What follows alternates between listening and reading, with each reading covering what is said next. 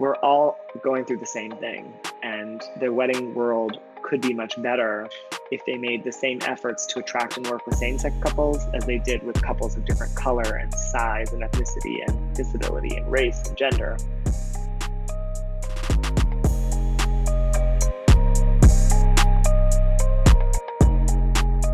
You are listening to the In Full Frame podcast. In Full Frame is the go-to resource for wedding professionals, featuring news from all across our industry and original articles from our industry's leaders. I'm your host, Lance Nicole, and you can find more on infullframe.com. Enjoy the show.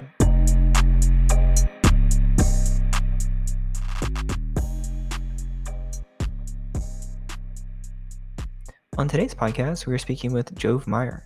Jove is a wedding planner based out of New York City. He's one of the best in the world at what he does. He's had numerous appearances on The Rachel Ray Show and held over 36 speaking engagements in the last few years. Jove, so happy to have you on today. I've been watching the home renovation chronicles on Instagram. That's quite the adventure, man. It's pretty neat. How's that going? Thank you. It's been a joy and a blessing in so many ways, because not having so much wedding work, having a creative outlet to design a home in the middle of everything that's going on has been great. But it's no small task, for sure. Yeah. It seems like it's been pretty intense. I saw the before pictures and I watched, I mean, a lot of people are watching, but I saw how the drapes and the blinds coming together and all, or the drapes rather, but like hand painted and all that. I mean, it's pretty cool. Yeah, I'm excited. I want a place that's a refuge from the insanity that is in the world, and a calm, happy, colorful place. Yeah, that's awesome, man. So, are there particular things that you want to talk about? I mean, so we can do kind of the typical, which typical isn't bad, but we can do like the typical talking about like how you got into wedding planning and your approach to wedding planning and just that kind of that journey and evolution for you. But I know, there's things that are near and dear to your heart. I mean, you've obviously done quite a few speaking engagements. I was trying to count them up on your site. There was like 40 or so. So that's pretty incredible. And, but there's also, issues that are near and dear to you. And I know you've been, I mean, not only are you upcoming speaking engagements, but also speaking engagements set for GB Pride and things of that nature. But you've also been, pretty consistent on social media talking about things that are important. So I don't know. I mean, we can talk about more than one thing, obviously, but are there particular things you want to kind of steer the conversation towards or not towards? I'm super open. I do think that talking about inclusion and diversity and equality is important. I think it's, a big part of who I am and a big part of why I do what I do. But if people are interested in the start or the beginning, I'm an open book. Whatever you think is helpful, I'm happy to go with the flow. Okay. All right. And then are there any, I mean, we can kind of get to this naturally. I mean, it's a conversation, and the nice thing about this too is that, it's pre-recorded. It's not live. Everything can get cut. So if I like ask you a question, you're like, oh, I'm not sure if I want to go that way, or if you want to stop me and go like, you know what, we should go back and talk about this. Like, that's cool.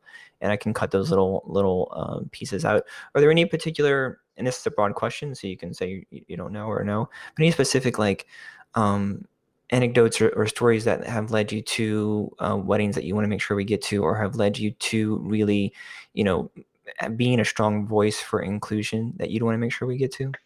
I mean, I think for me, it's all connected, right? Growing up gay and not feeling welcome or included most of my life, sort of naturally the advocacy came from that. So I think it is intertwined and interwoven. And I think it will come up in the story. So I'm sure that will happen. And I am launching a new ally pledge, which is something I'm super excited about. So depending on when you're planning to put this out, it may or may not be live by that point. But it's basically putting advocacy into action. And it's something I'm super excited about and would love to share a little bit more about that, if that makes sense. And it does, sort of in the world of the things that I do and that are important to me. Just talk a little bit about, growing up and what some of the challenges were for you. And, were you able to be really open with who you are as a young man, or what was that evolution and journey like for you? Yeah, I grew up in a very small conservative town in Southern California. Mm-hmm. My parents were very religious. I was raised in a very religious family. Abstinence before marriage. I was supposed to have an arranged marriage. It was definitely a very conservative town, and I knew from a very young age that I was different. I didn't really know what Yeah. that meant as a kid, but I knew an arranged marriage to a person of the opposite sex, to a woman, was not something that excited me the way it excited my brothers or other friends that I knew growing up. And so for many years, it was basically a lot of shame and self hate and confusion because I thought I was a good person, but there was a part of me that I hated because it was bad, it was ugly, it was dark, it was a sin. Um, and so it was really difficult, to be perfectly honest, not really always loving myself for me, and always fearing the hate of my family, my community, my church members. They were all so important to me and such an integral part of my life. And the fear Yeah. that they wouldn't love me if they saw all of me or knew all of me was really detrimental and scary. And it's part of the reason I didn't come out until I was 24 years old. Wow. Yeah. Internalizing that confusion, I mean, this is years and years of that, right? So, like, Mm-hmm. do you have a point of time where you remember kind of like really self-reflecting and feeling like I'm confused? I don't know why I'm confused. Like, I love these people, they love me. Where is this conflict coming from? Or was it really clear to you where that confusion and conflict was? I don't know that it was super clear. I mean, growing up in the late, 80s, early 90s, there were no gay people on TV, there were no gay people on radio, there weren't gay people in my town that I knew. And the only thing I knew about gay people was that died children, which were the things that the conservative Republican churches near me were saying, what my neighbors were saying, what the media was saying. So it wasn't as though I related with that. I clearly don't want to die of AIDS. And as a Right. kid, I didn't want to molest children. Those are two things that I was like, well, if that's Right. gay, then I'm not gay because that's not how I feel or what's inside of me. But when I go to the beach with my brother and he looks at a girl in her bikini and I'm looking at the surfer dude in his short shorts, like it's very clear that our attractions are Right. different. But um, for many years, I tried to change myself and I tried to fit into a mold that society, my church, and my family told me was the mold I had to be in. And it wasn't really until Hmm. I was 24, until I moved to New York City, that I realized that I didn't have to change, that my church had to change, that my family had to change, that society had to change, because fundamentally, there's nothing wrong with who I am or who I love. Um, and so it was a big shift for me, but it happened, over the course of many years. It wasn't sort of like a light bulb went off overnight. So, like, it means if it's safe to say that you basically had this one definition or ideal of what gay was. And so you kind of had to wrangle with that. And then as you get older and you Mm-hmm. were exposed to, I mean, was it New York and just different communities where you realize, I mean, I'm not going to put words in your mouth, but that your idea of what gay, even the definition of what that was, changed. It was almost, I mean, freed or opened. Is that fair to say? No, totally. As I said, there weren't love songs written about two men or two women. Marriage wasn't legal. I couldn't see myself in a book, on TV, in a movie, anywhere.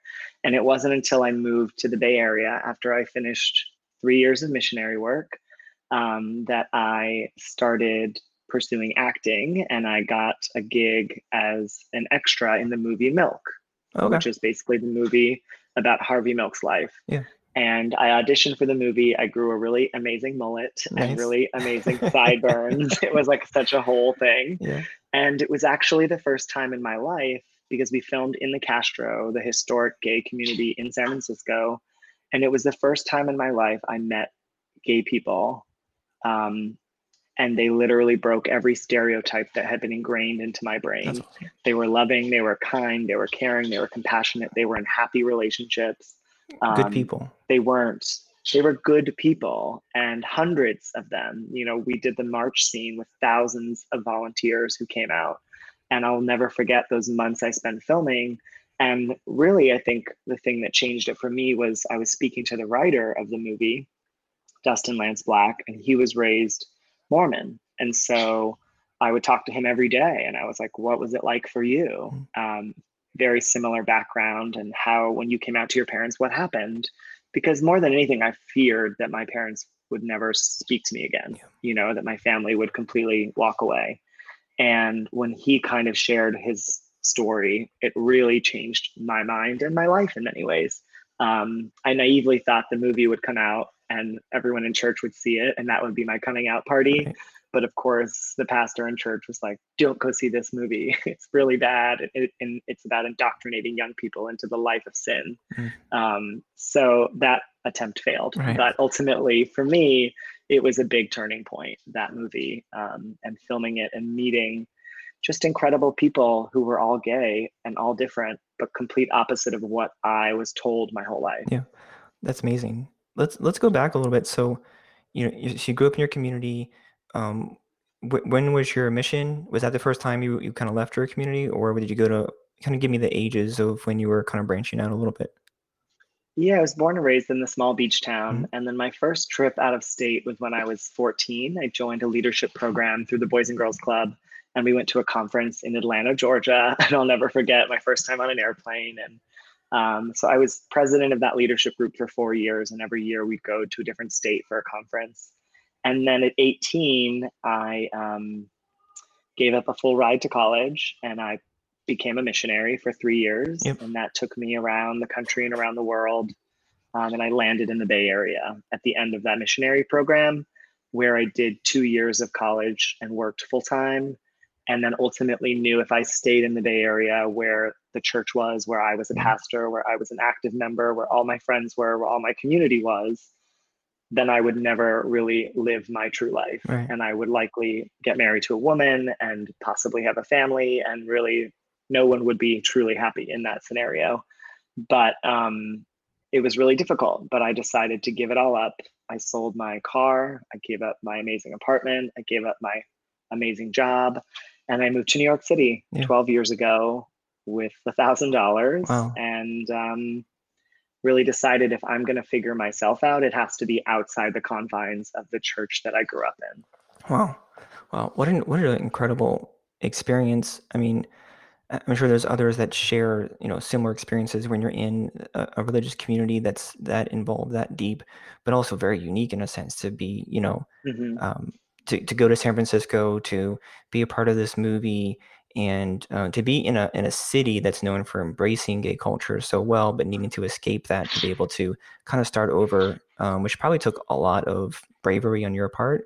That's a big jump. I mean, I talk a lot about taking jumps in life, whether it's business or whatever, but that's a mega jump. That's everything on the line there.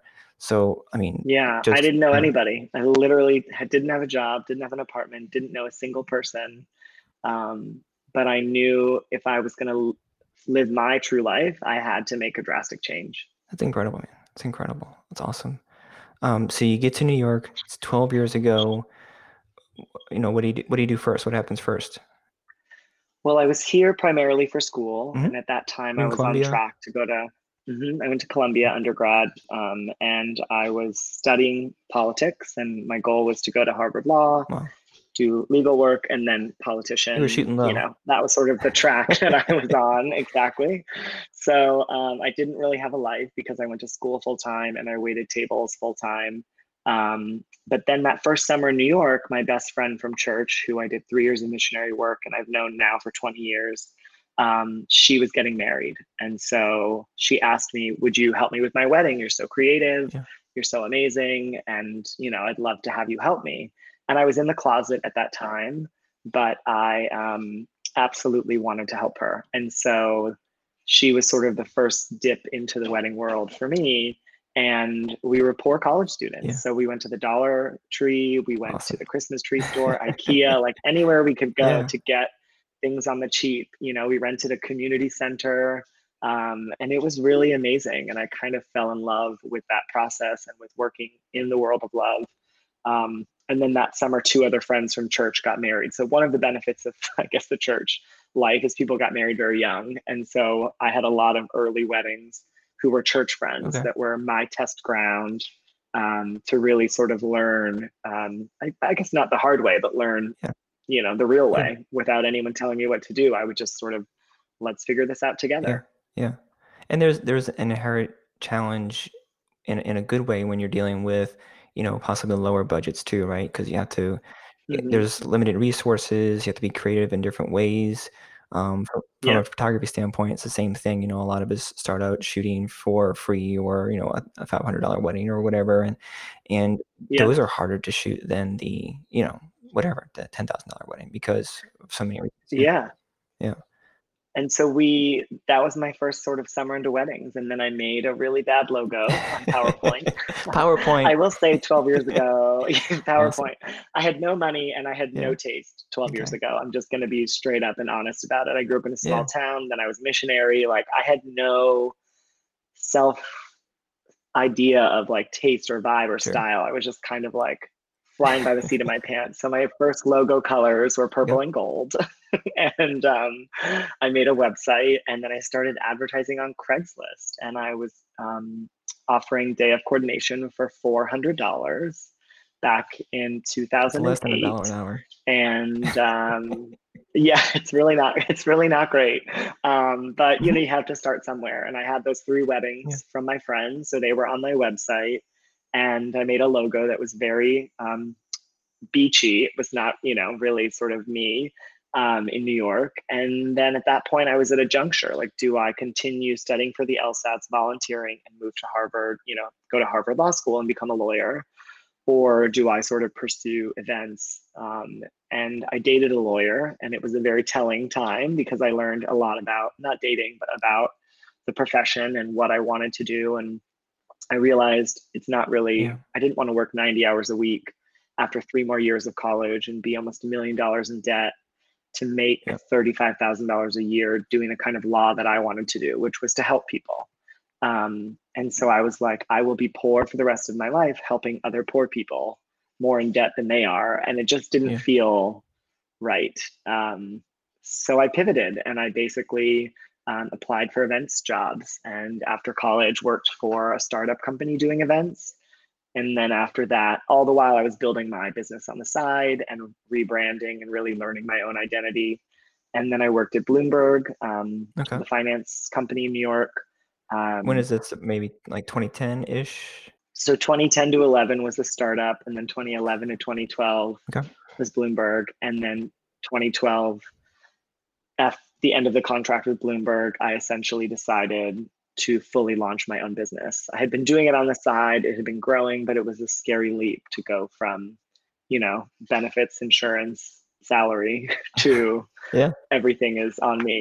But that was, yeah, I guess that was 8 years ago. That's amazing. I mean, we're like 15 minutes in, and we're already seeing, a tie-in here with these like 3 giant scary leaps, So, I mean, I think it can be scary, and sometimes we fall and sometimes they don't work out. And so, but I mean, here's an example where so far, every time you've been brave and taken these leaps, they've paid off, right? Just being true to yourself. That's incredible.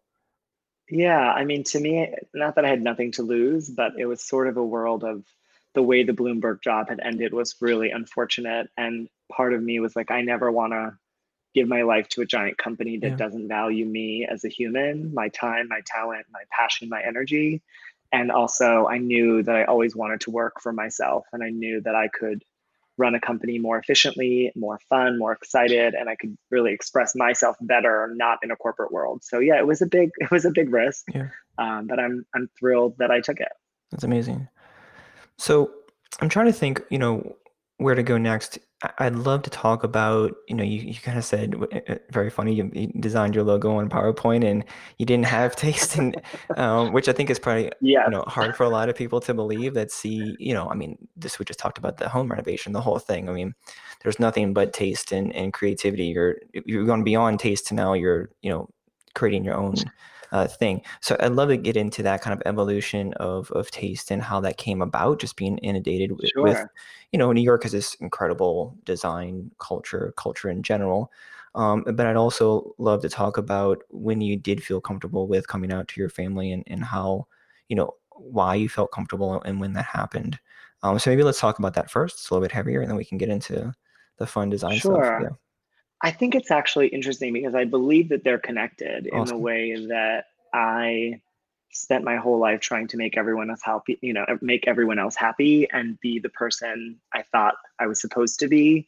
And I think that also is in the same world of aesthetics, right? When I started weddings, I was trying to do what everyone else was doing, trying to be what everyone else thought a wedding planner should be. And so that meant a certain look, a certain taste level. I will not blame my bowl cut on anyone else. That was my fault. And I had the bowl cut for far too long. But yes, so coming out was really difficult. I moved to New York City and I actually wrote a letter to my parents. Mm.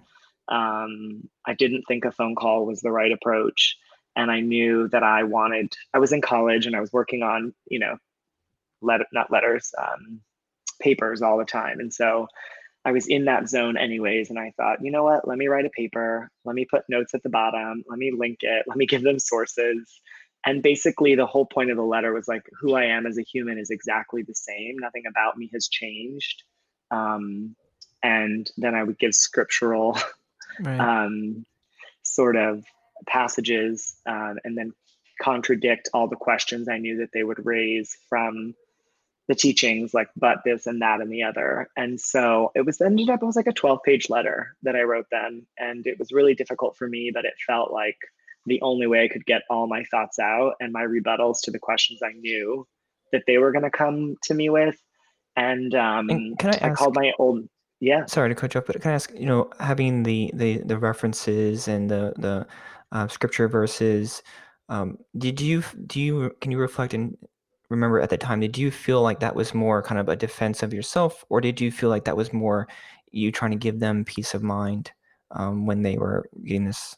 It was a mix of both. I wanted them to know that I think, the Bible and the teachings of our church are very diverse. And a big part of it for me was like, look at all of these 10 commandments that you're supposed to live your life by. And, of course, you treat people different if they steal from you, if they cheat on you, if they lie to you, if they kill you. But you don't treat those people, society doesn't treat those people, Christians don't treat those people the same way they treat people who are gay. And so Yeah. it was sort of like, who are you to judge a sin?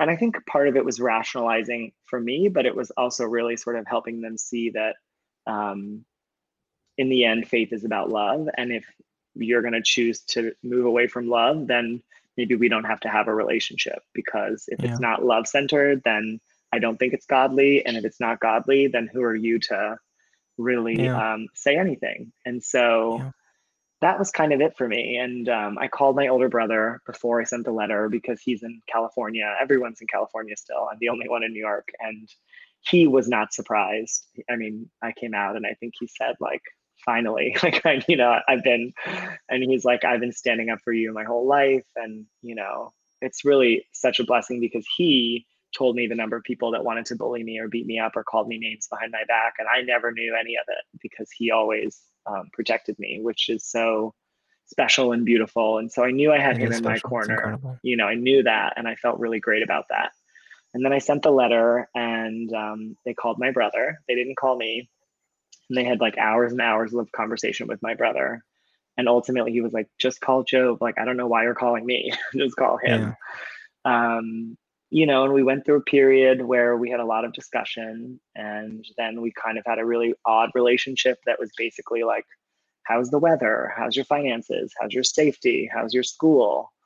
And it got to a point where I basically told my dad, like, if you don't want to know about all of me, then I don't want to have a relationship with you. Wow, And he good was for you. like, you're so dramatic. And I was like, I'm not dramatic. Like, it was really a point where I was like, I don't need to change. You need to change.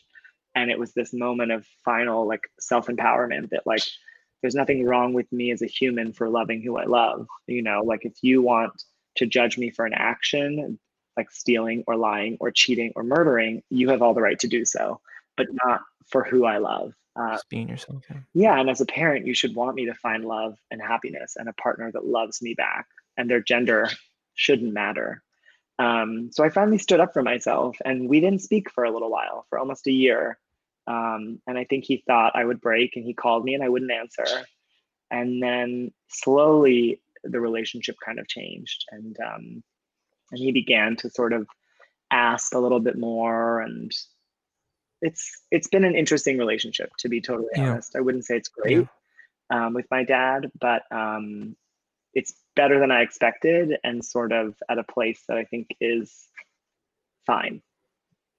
How long has it been since you sent that letter? When was that? That would have been 6 or 7 years ago. Yeah. Yeah, 6 or 7 years ago. Yeah. And every year he still asks if I've changed my mind and maybe I want to marry a woman and have a baby. And kind of just goes right back to that point, where I'm like, Dad, that's not how this works. But we've evolved and grown from where we were 10 years ago, even. So I find gratitude in that. And my mom has been really supportive and super amazing. And she's sort of was That's like, I awesome. always knew, she's like, you wore my shoes and my dresses. Like from a very young age, there was no shock to me when you told me, but she kind of kept quiet. And yeah, it's been an interesting journey, but having her and my brother as two cheerleaders was really great. And my dad is on again, off again, but Yeah. Yeah. I mean, that relationship that you had and have with your brother, the way you described it is incredible. I mean, that's amazing. It's really special. It's, um, again, I don't know. I'm just going with what you just said, but it sounds like I don't have siblings. I have two kids who are a little bit, there's a 7-year gap, but they're good friends. But to have siblings that are friends, that doesn't always happen. I yeah, have other relatives who have brothers and sisters, and sometimes I think it's less common. They're close, but to have that true friendship that goes beyond just we have to like each other or we have to love each other or whatever, it's special, man. That's really awesome. yeah, I feel so grateful for him. He's always been in my corner. He's been my biggest cheerleader, my biggest supporter. Anytime I take on a new project or say, I'm thinking about doing this, he's always the number one person to say, do it. Absolutely. I'll support you any way I can. Yeah, And I feel really lucky for that. yeah. And cultures create environments. Cultures create. They can be very welcoming. They can cause conflict. They can cause a lot of wrangling, and it's hard to dissect how a culture comes together. And it seems like the culture that you grew up in, which was built on love, religion, God. It also caused a lot of wrangling in your youth, trying to, you know, um, come to terms with what is right and wrong, and what does this and that mean. And also, it seems like with your dad too, it seems like, and I don't know. I mean, we've talked for 25 minutes, so how do I know? But it just seems from what you said that here's a person who does love you a good deal and has had to wrangle with these things because of that culture, and so I think it emphasizes how important culture is, and we create cultures in our home. We live in cultures and communities, but we also can have an effect on them. And I think sometimes there's a tendency as an individual or even as a family to go like, oh, well, I'm just affected by my culture. I'm Yeah, affected by my community. But we don't have to be. We can affect our culture. totally. I mean, culture is a choice, Mm, sexuality is not. And so right. that's the main difference. So When good. people say, my church tells me one thing, and they say that you're wrong and that you're evil, um, deciding to go to that church, deciding to believe in that faith is a choice. It is a choice, an active choice that you're making. Um, Being gay is not a choice. And it's something I tell people all the time that, when I was younger, if there was a switch, I would absolutely have turned it off. My life would have been Right. so much easier if I could have had my marriage and had my wife and had my kids and made my parents happy. I mean, I wouldn't have gone into debt going to Colombia because I had a full ride in California. I Right. wouldn't have, moved across the country not knowing anyone without friends or family. Like, there's no reason in the history of the world where um, gay people have been documented since the beginning of time that it is a choice, that it is something that, I don't know, like, who would sign up for the most difficult path when there's an easy option? I just don't 100%. know who would do that, and it all goes back to talking to people even in church. And I'm like, when did you decide to be a heterosexual? When did you decide to love someone of the opposite sex? When did you decide, you wanted to marry someone of the opposite sex? And they always say, oh, well, I never decided. And I'm like, well, we're the same. I didn't decide. It's how I was created. It's who I am ever since I can remember. The male surfer was always where my eye went on the beach, never his girlfriend or never the girl in the bikini. Like, if anything, I was like, I don't like the pattern on that bikini, but I didn't notice, the Yeah, tits or the yeah. ass. That was not like what I was looking at. Right. And my older brother was like, check her out. And I was like, Right. looking at her Yeah. boyfriend. Yep. Yep. It's just a thing that I think people have to realize is we have a choice in life, and we can choose love or we can choose hate. Those are choices, and those choices, Yeah. as you said, build culture, and you have an impact on the culture you create. And I don't think it's black or white. I think it can definitely be whatever color you want it to be. Yeah. That is one of the most concise and incredible things I've heard. I mean, what you said, culture is a choice, sexuality is not. Hmm. It's, that's incredible. So that's, um, and I love the, kind of flipping things the other way to say, well, as a heterosexual, well, can you make a choice the other way? Can you just choose to be attracted to the same sex? I mean, I think Yeah. that's if someone were to just who feels that way about gay culture and gay sexuality, if you just give them, if they can take 2 seconds to be sincere in their own mind and think, okay, wait, could I just make a choice the other way? Yeah. It's no, it's not even close, right? So yeah, that's No. yeah. And I think if we all start to try to put ourselves in the shoes of someone's who we Mhm. don't understand, or someone's life whom we haven't lived, I think it helps us come from a place of compassion, Mhm. not a place of confusion. Um, because I don't know what it's like to be Black in America today. I don't. I can't say that I ever will. I'm very white. I have my privilege. But I can put myself in their shoes through education, through videos, through reading, through watching, and really try to empathize with that situation instead of judging Mhm. that situation. And I think if we all did that, the world would be a much better place. Our industry as a whole would be a much better place. Um, and so, yeah, we have the choice. Every Yeah. day we make the choice to move in the world of compassion and understanding, or judgment and hate. And we're at the car, we're the Right. driver, right? We decide, are we exiting left or right, to judgment and hate, or, compassion and caring. And so, I think for me, as a person who spent most of my life feeling ashamed and self hatred and hatred of a community, it's not something I want other people to feel. It's not something, I can tell you, it's not a great feeling at all. And so, in my mind, in my business, if we can affect change that's beyond pretty beautiful events, then that's a purpose driven life that I want to live. And it's really an integral part of the business, and has become so over the past few years. Yes, I love design. Yes, I love producing colorful, fun, vibrant, unique events. But it's not all about what I do, but how I do it, I think, is even more important. Yeah. So I want to talk about that. I want to talk about how you've created a purpose-driven business that's more than just design. I do want to go back and reflect on something that you said about empathy, and that it's okay, and if not more than okay, it's important to realize that we can't know how someone else feels. We've never had that experience, and I think there's almost, even from coming from a really good-hearted place, a tendency to want to be able Mm-hmm. to say like, well, I know how you feel, which can be when someone on the side can be really difficult to hear when they know you can't, Yeah. right? And so it's okay to say and realize, I have no idea how you feel. I cannot, share those experiences, but I empathize with how you feel. I have compassion for Mm-hmm. you. So Yeah. give yourself permission to be okay with saying it. Like, I can't share that experience with you, and Yeah. I that's okay. haven't walked in your Yeah. shoes. I haven't. Yeah. Yeah. Okay. So let's talk about you've done, how you've brought purpose into your business, and how, maybe how others can do the same thing, being more than just, a designer or a photographer or whatever you do. How can people bring purpose into their business?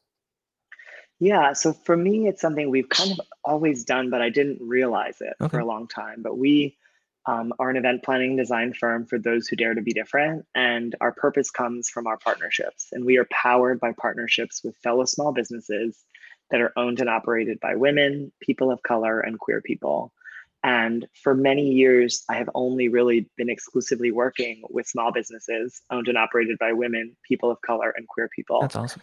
And I just did it because it's what I thought was right. And it's the relationships I want to have. I want to work with the owner of a business, because nobody is more invested in the product than the owner. And no disrespect to huge companies or big corporations, because they start small and there is an owner. But I think when you work with a huge corporation, you're not getting the same level of service or attention as from an owner. So that was always something we did. And then I realized that I was really focused on giving the business um, to people who are minorities, who've been othered by society, who've been mistreated by society. And if I look at my client's budget as power and I can give that power, i.e., money, to small businesses, then they can affect change in their own way and uplift their own communities.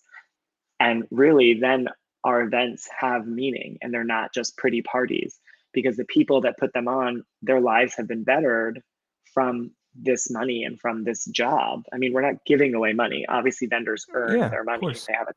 And I don't just give vendors who are gay a job because they're gay. You have to meet a certain level, a certain standard, a certain level of professionalism, of course. But it's a big part of our process, and it's something that I've always done, but now we're much more vocal about it. And Yeah. it's right on our website. When you get there, we lay it out as clear as possible.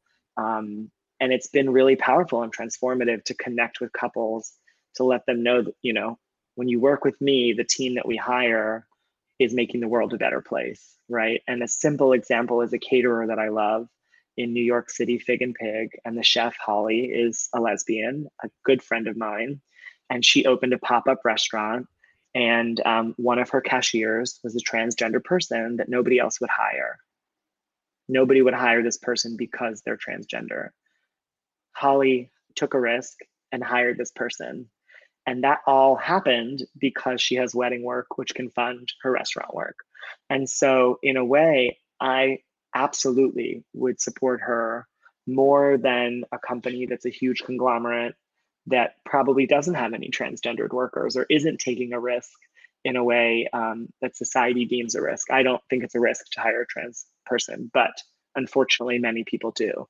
So that's a simple example, or a person of color that their work is really beautiful, but they're likely also going to hire additional people who are people of color or people who may not have gotten the job otherwise. So for me, it's like, if I get to build those relationships and create magic with people who've been through a difficult life for things they cannot control, things beyond their choice, the color of their skin, their sexuality, their gender identity, like these are things that, their gender, being a Yeah. woman, Yeah. these are things that they have no choice over, but I have a choice of who I work with and who I recommend and who I uplift and who I spotlight through the work that I do.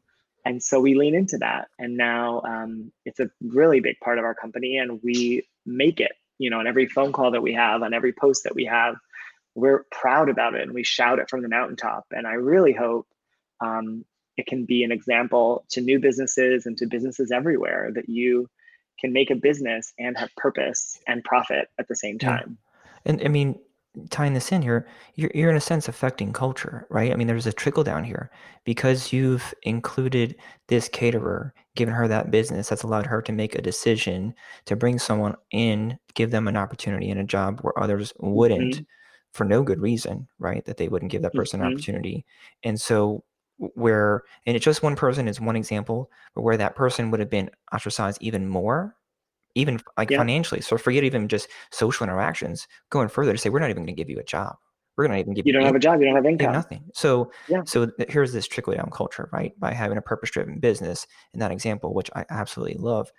We've brought someone in where you've just given them, I mean, it's a base thing, a job. And I think a lot of people would think, well, anyone can get a job, but I don't know that everyone realizes how, like, that there's many cultures that are struggling, that transgender culture is a whole nother level that I don't think people even want to. I mean, a lot of people don't even acknowledge. And I've spoken to friends and family about certain things, and I would say, do you even realize? Let's talk about this segment, like what's going on here, Mm-hmm. like the degree of just care that's not given at this segment, Yeah. and it's just like they can't compute it, and it's like, no, I guess I didn't know Yeah. that, but it's like, yeah, no, but it's incredible. So I think there could be a tendency, just let's go back to the surface a little bit, just talking about going with a big company versus the small local company, a tendency to think like, well, that's going to cost me more. That's going to take up more of my time to do that. Do you agree with that? Start there.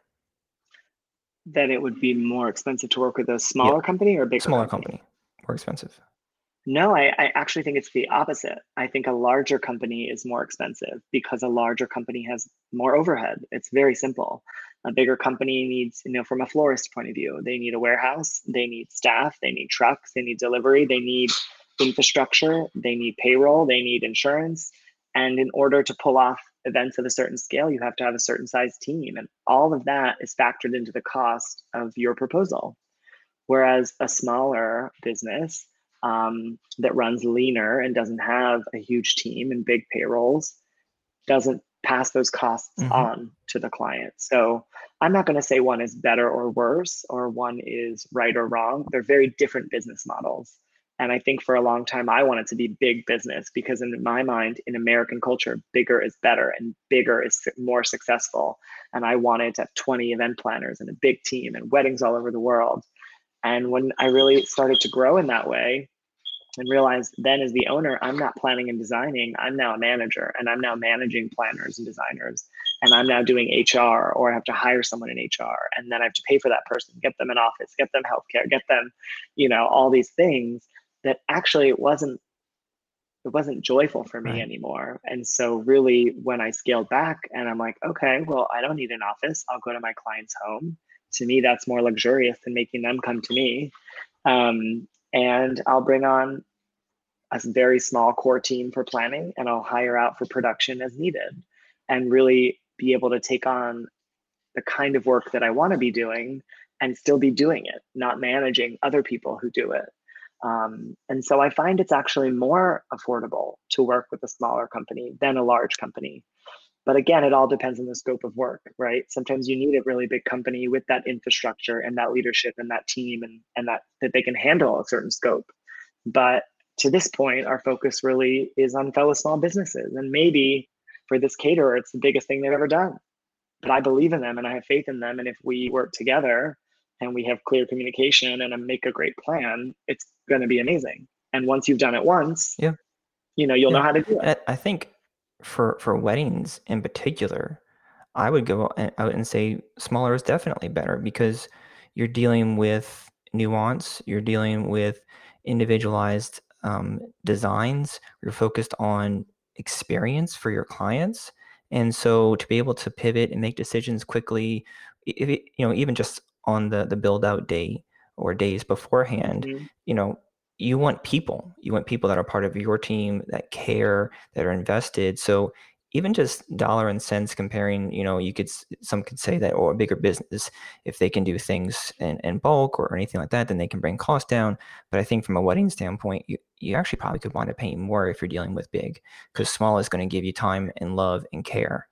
Yeah, I think it's true. In a big company, you need a Mm, salesperson, mm, and that salesperson needs a yep, salary, right? And even if you look at like a band, if you're going to hire a band, if they're represented by an agency or they were represented by themselves, if there's an agency, of course the price is yeah, higher to cover the cost of the agency and their office and their staff and their admin. And maybe you'll get elevated services with an agency that you don't get by going directly to the band. But ultimately, it's the same band, it's the same performance, just two different price yeah, points. And again, no disrespect to people who make those choices. I understand why bands move to an agency.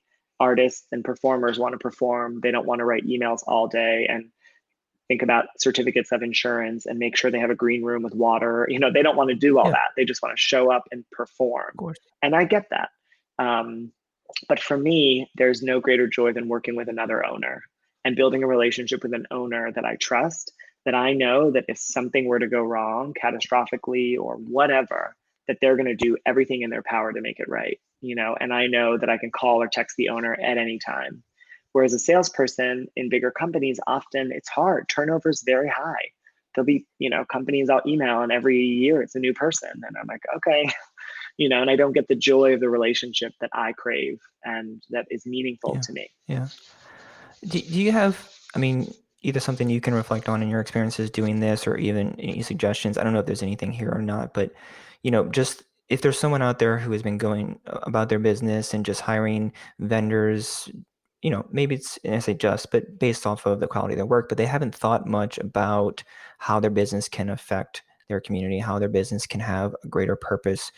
you know, what are the steps to go and find out? Like, what caterers are a gay-owned business or a minority-owned business? How does someone do that? Is it just hitting the phones? How do they start? Yeah, I mean, I think the about page on everyone's business is super Hmm. important. And I think it actually brings up a really interesting point when you say that. Um, there's more people of color don't put their photo on their website because they're afraid that the quality of their work is amazing, their reviews are amazing. But if someone sees they're a person of color, they may not get Yeah, hired, which to me is beyond yeah, heartbreaking. And it's subtle racism at best, and it's yeah, terrible. So, anyways, but all that to say, your about page says everything about you. It should say why you started your business, it should say what you love doing in your business.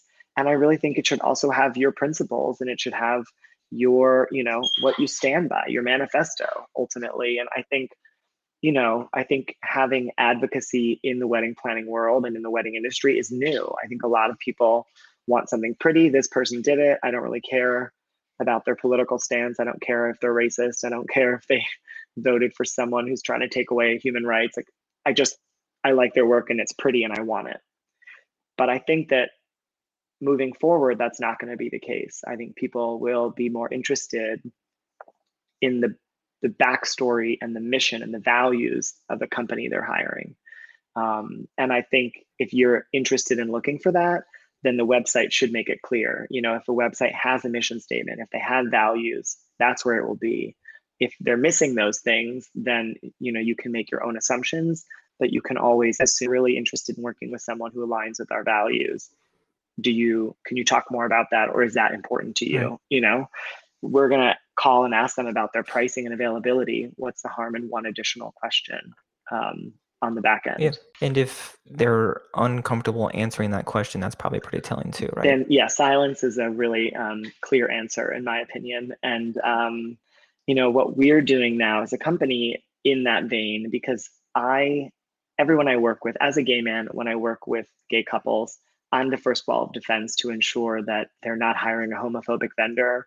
They're not hiring a Mm. vendor that it's two men in the room says bridal suite, that they're not hiring someone who isn't taking the time and effort to personalize their event to them, right? And Yeah. so I do that already for same sex couples, and I do that for any couple. But ultimately, I've been hiring all my friends for the last couple of years. And so I know that they're all allies, and I know that they're all Right. supporting equality and inclusivity and diversity. But I wanted to take it a step further after everything that's currently going on with Black Lives Matter, and I wanted to put it in writing. And so I spent the last couple of months really crafting an ally pledge that starts with my diversity and inclusion commitment as a company, and then a pledge that we're going to send out to every vendor, and it'll live on our website. And if you do not sign the pledge, we will not work with you. Um, and it's super simple. It's basically a pledge that is against hate. So there's nothing in there that's controversial. There's nothing in there that would give you a reason to not sign it. But I hope in sharing this pledge and making this pledge public, that it will bring awareness, but also education, and really give people a moment and a pause to learn and to take a deeper look into their own challenges, if they're slightly racist or homophobic, or they're a misogynist or classist or anti-Semitic, or there's all these things that I felt as a gay man. We have pride, and I fought for gay rights for so long, but I'm not a Black person. And while I stand with the Black Lives Matter movement, I'm not a person of color, and they have their own movement, and everyone kind of has their own bubble, and they're all actively fighting for their own equality, as they should and as they unfortunately have to.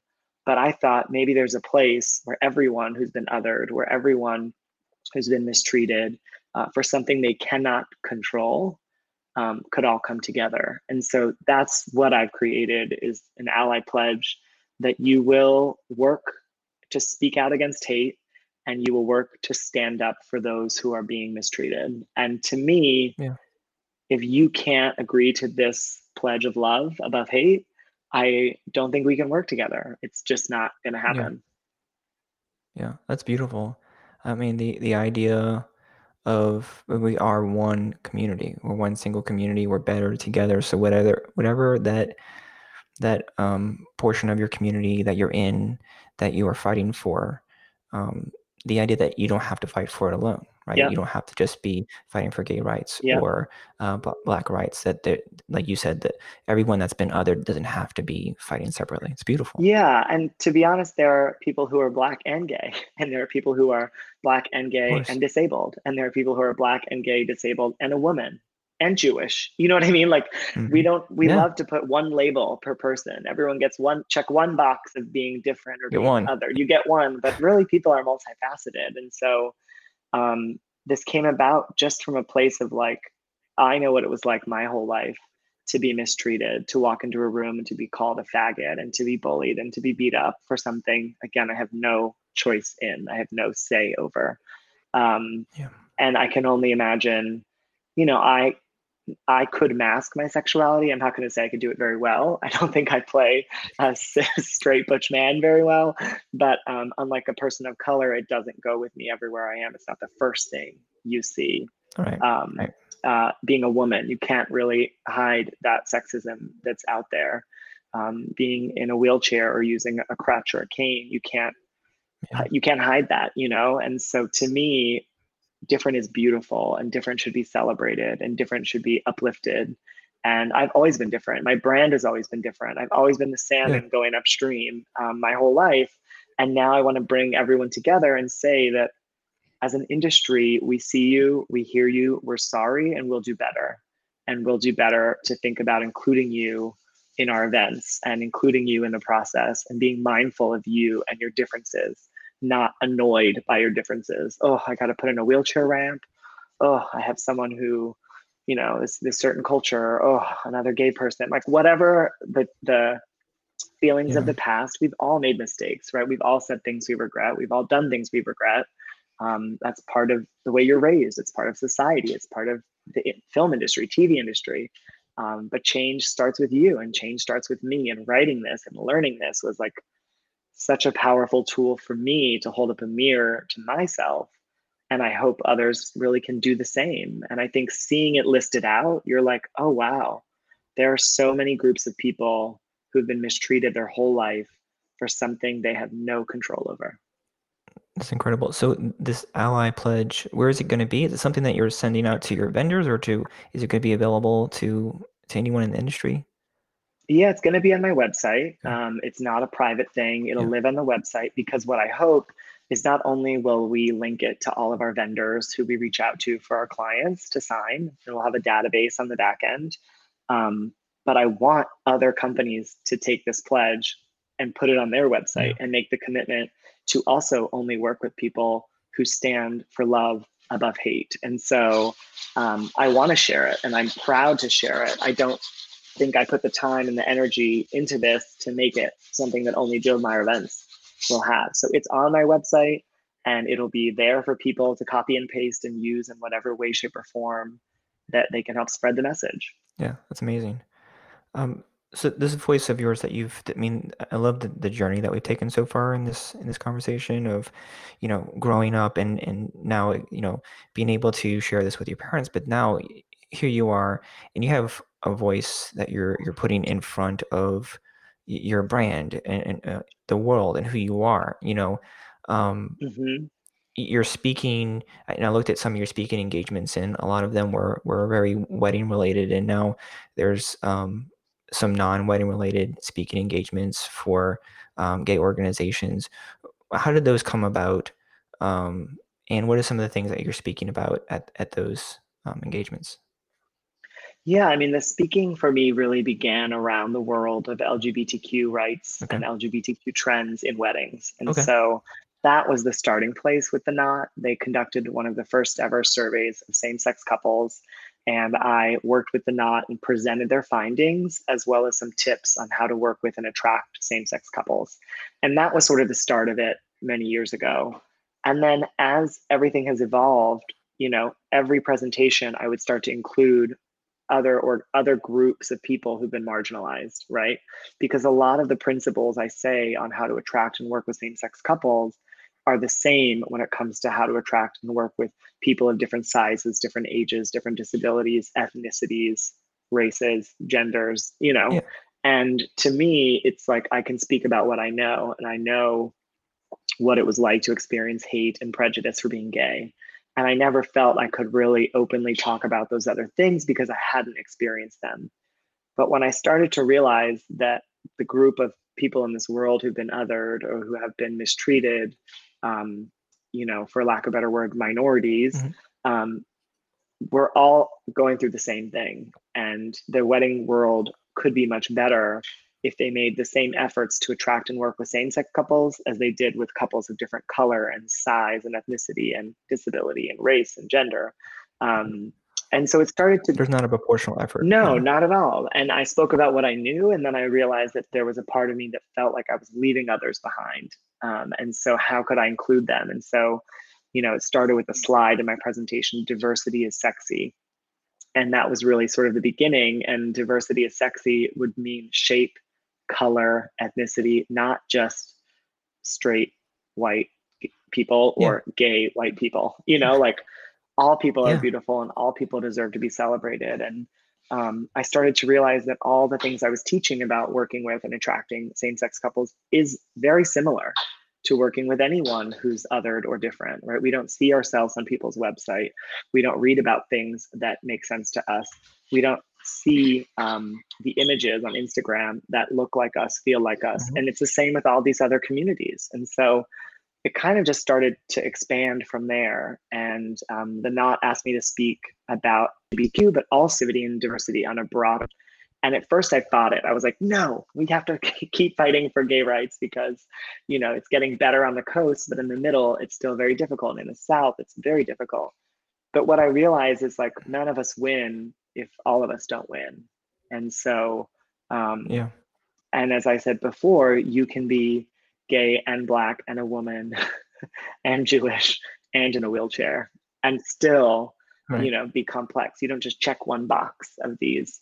And so, yeah, it's kind of expanded from there. And I've been speaking now exclusively online because we're not meeting in person for obvious Yeah. reasons. Yep. And Yep. it's been such a joy to really speak with people about inclusivity, diversity, social justice, and really just living a purpose-driven life in your business, right? You can wake up every day and you can do your job, or you can wake up every day and make the world a better place.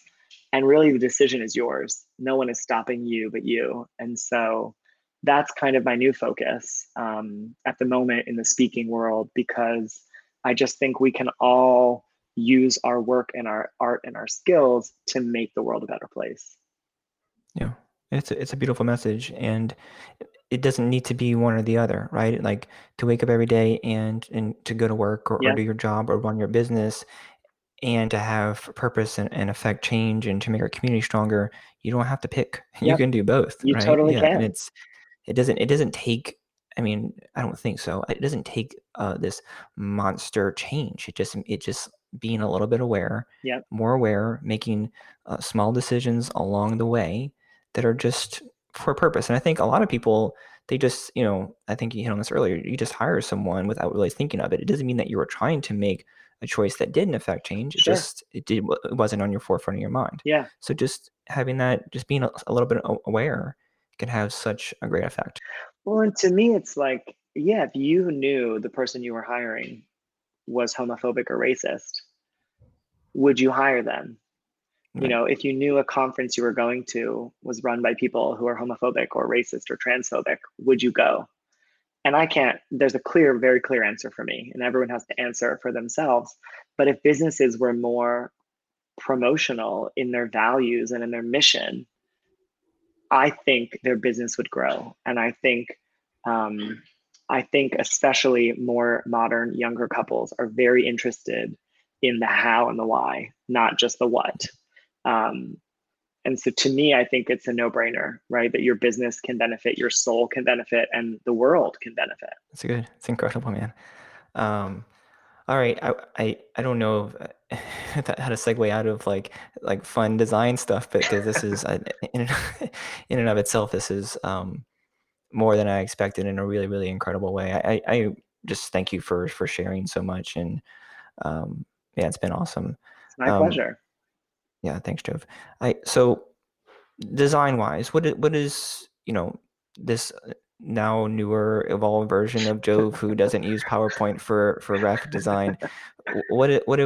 How do you approach design now? What are the things in design and in weddings that you're bringing to your clients that you're really seeing right now? For me, yeah, design is the joy for me. It's what makes me so happy. And I find inspiration everywhere. I mean, when I walk the dogs, when I go to the beach, when I'm in the mountains, when I'm traveling, when I'm in a restaurant, for me, it is everywhere. And so my goal is to really get to know my couple. I want to know their style, their personality, their love story, who they are, who they're not, who they're pretending to be, who they're trying to impress. I want to do a deep dive on them, even when they don't know it. I love having, we don't have meetings at Jove Meyer events, we have dates. Awesome. Because I think our relationship is like dating. I want to get to know you. You want to get to know me. In the beginning, we're a little nervous. And then the longer we date, the better it gets, right? And the more you date someone, the more you know their favorite flower, their favorite food, their favorite restaurant. And to me, when I'm designing a party, it's should be a reflection of your style, your personality, your relationship, your love story. It's not my party, it's yours. Yeah. It should look like you, smell like you, taste like you, all of those things. And so with my couples on their first date, on our first date, which in my dream includes a lot of cocktails, Nice. but if they don't drink, because that's their choice, then it will be coffee, whatever they want. But we really go through and discuss every component of the wedding. And I don't make any assumptions about them. I work really hard to not assume how they want to celebrate, why they want to celebrate, or what it should look like. I think it's so easy in our profession to like look at someone, make an assessment, and then here's what you should do. But for me, there's no joy in that. I want to know who you are. I want to have hours and hours of conversation around entertainment and beauty and color and design. And then I also ask my couples for 25 images. And those images should not be wedding images. They should be architecture, art, nature, fashion, anything. I mean, there could be a couple wedding images in there, but I want to get a sense of who you are. And then I really want to see your apartment, to be perfectly honest, because I think you really learn a lot about someone in their home. And now I'm really giving away all my secrets on how I study my couples. Are they sending you pictures of their apartment, or you're going over and hanging out? Well, pre-COVID, yes. Our first date would be we'd start at their apartment and then maybe go to a bar that they'd recommend. But when I'm there, I'm looking at everything, right? Are they offering water? Do they use bottled water, tap water? Is it sparkling? Is it still? Are they name brand people or off-brand people? Do they shop at Trader Joe's or Whole Foods? Do they take their shoes off when you come in? Do they have plants? Are the plants alive or dead? What is their house neutrals? Is their house brightly colored? Is it textural? I mean, I'm absorbing everything without them even realizing all the things I'm learning from their home together.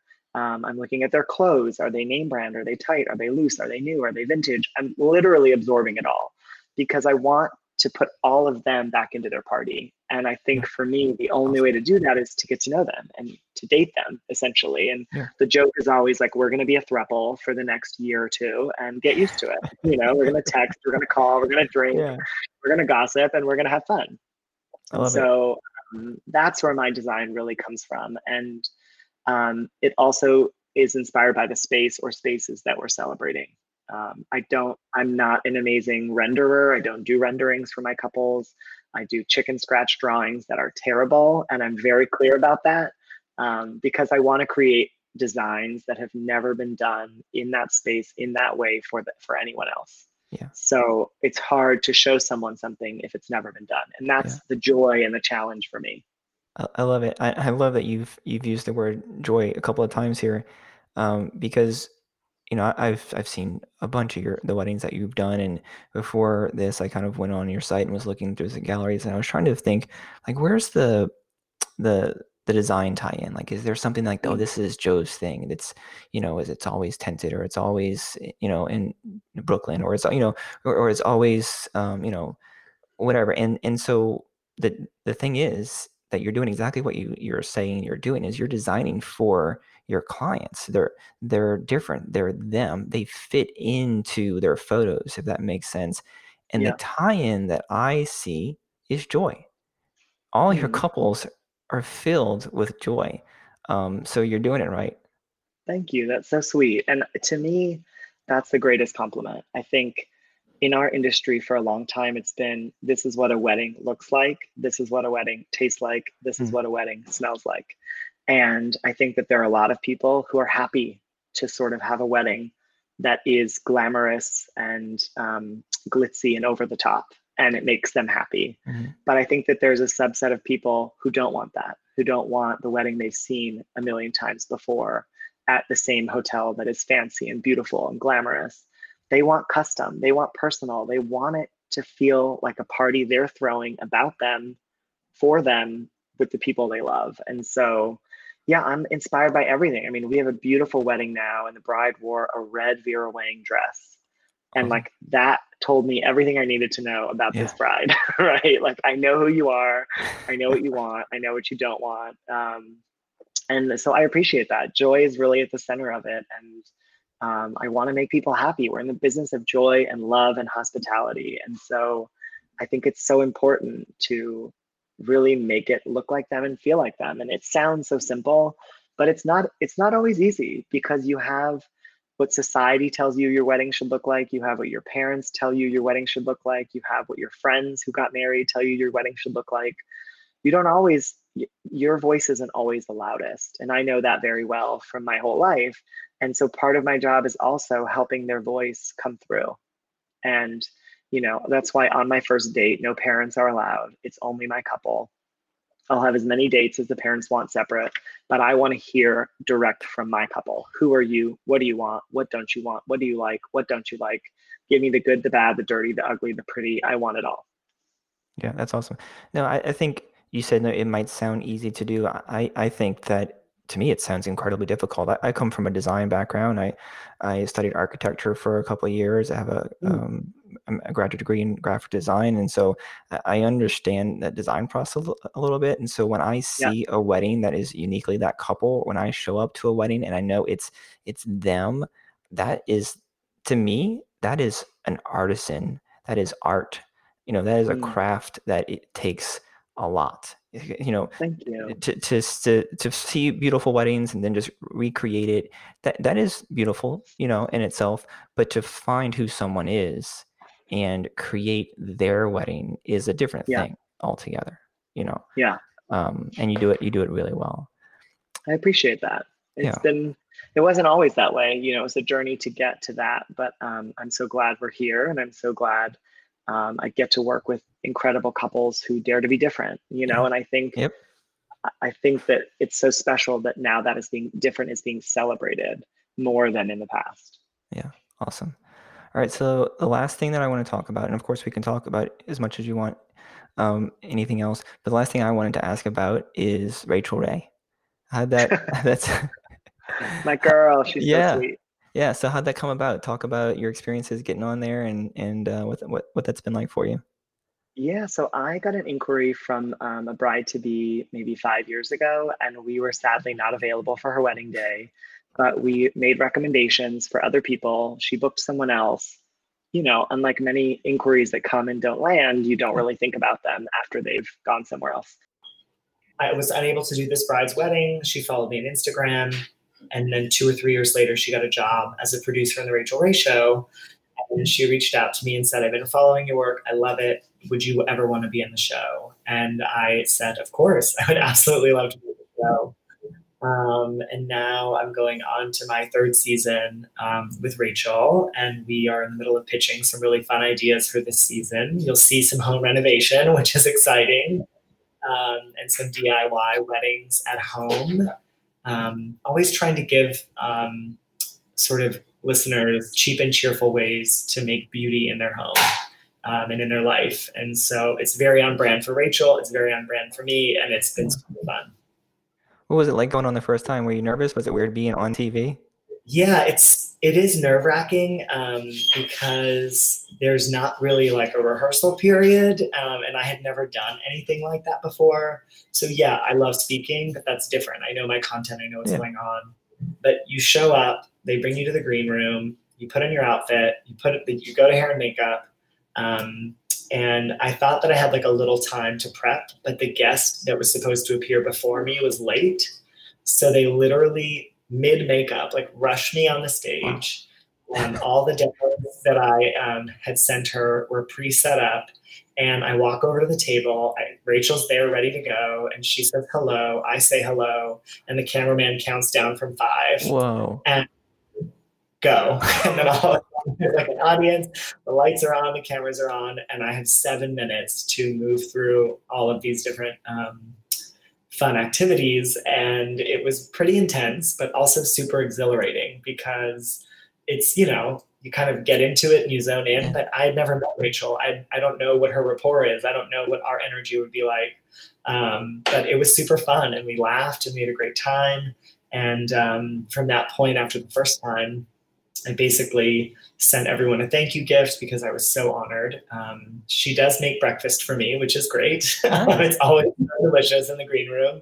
But, and then I basically just kept pitching them. I said, this was so much fun. Here's 7 other holidays coming up this year. Here are 25 ideas per holiday.